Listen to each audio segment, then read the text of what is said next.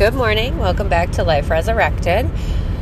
I wanted to share my thoughts this morning. The other day, people were taking pictures and posting them on Facebook of this beautiful sunrise. The sky was so pretty. It was orange and pink and purple. It was so bright and beautiful. I've noticed a lot of people on Facebook couldn't help themselves but to post a picture of it.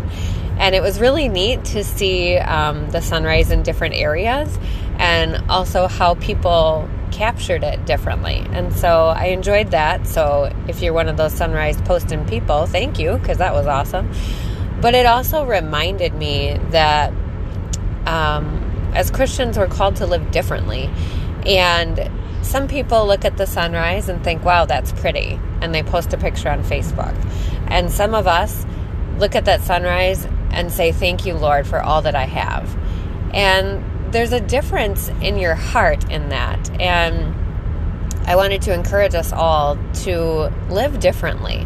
When you see those sunrises and post your pictures, don't be afraid to mention God, because God put those colors in the sky for each of us. And when we bring God into the picture, it changes you. And when your heart is changed, especially first thing in the morning, it can change your day. And little by little, those days start to change, and it can change your whole life. And I can speak to that. My life is completely different now than it was a little while ago, and I'm grateful every day for all that God has given me. But I wanted to remind us that God gives us those little reminders. God gives us the beautiful sunrises as a way to say, here I am, and I did this for you. And God can do anything. God can paint those pictures in the sky for us. God can pull us out of the worst situations. God can turn it around anytime. All we have to do is let Him. And so many people say, how?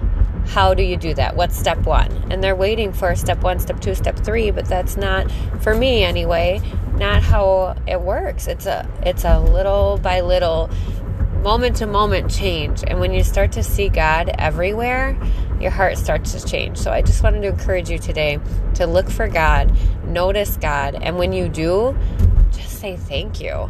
It doesn't have to be any big thing. Just say thank you and recognize that God is there present with you. And the more you do it, the more you'll feel it. So I just hope everyone has a good day and a safe weekend. And there's so much to be grateful for. I know there's so much to pray for too. So praying for all of us today. Go in peace, friends.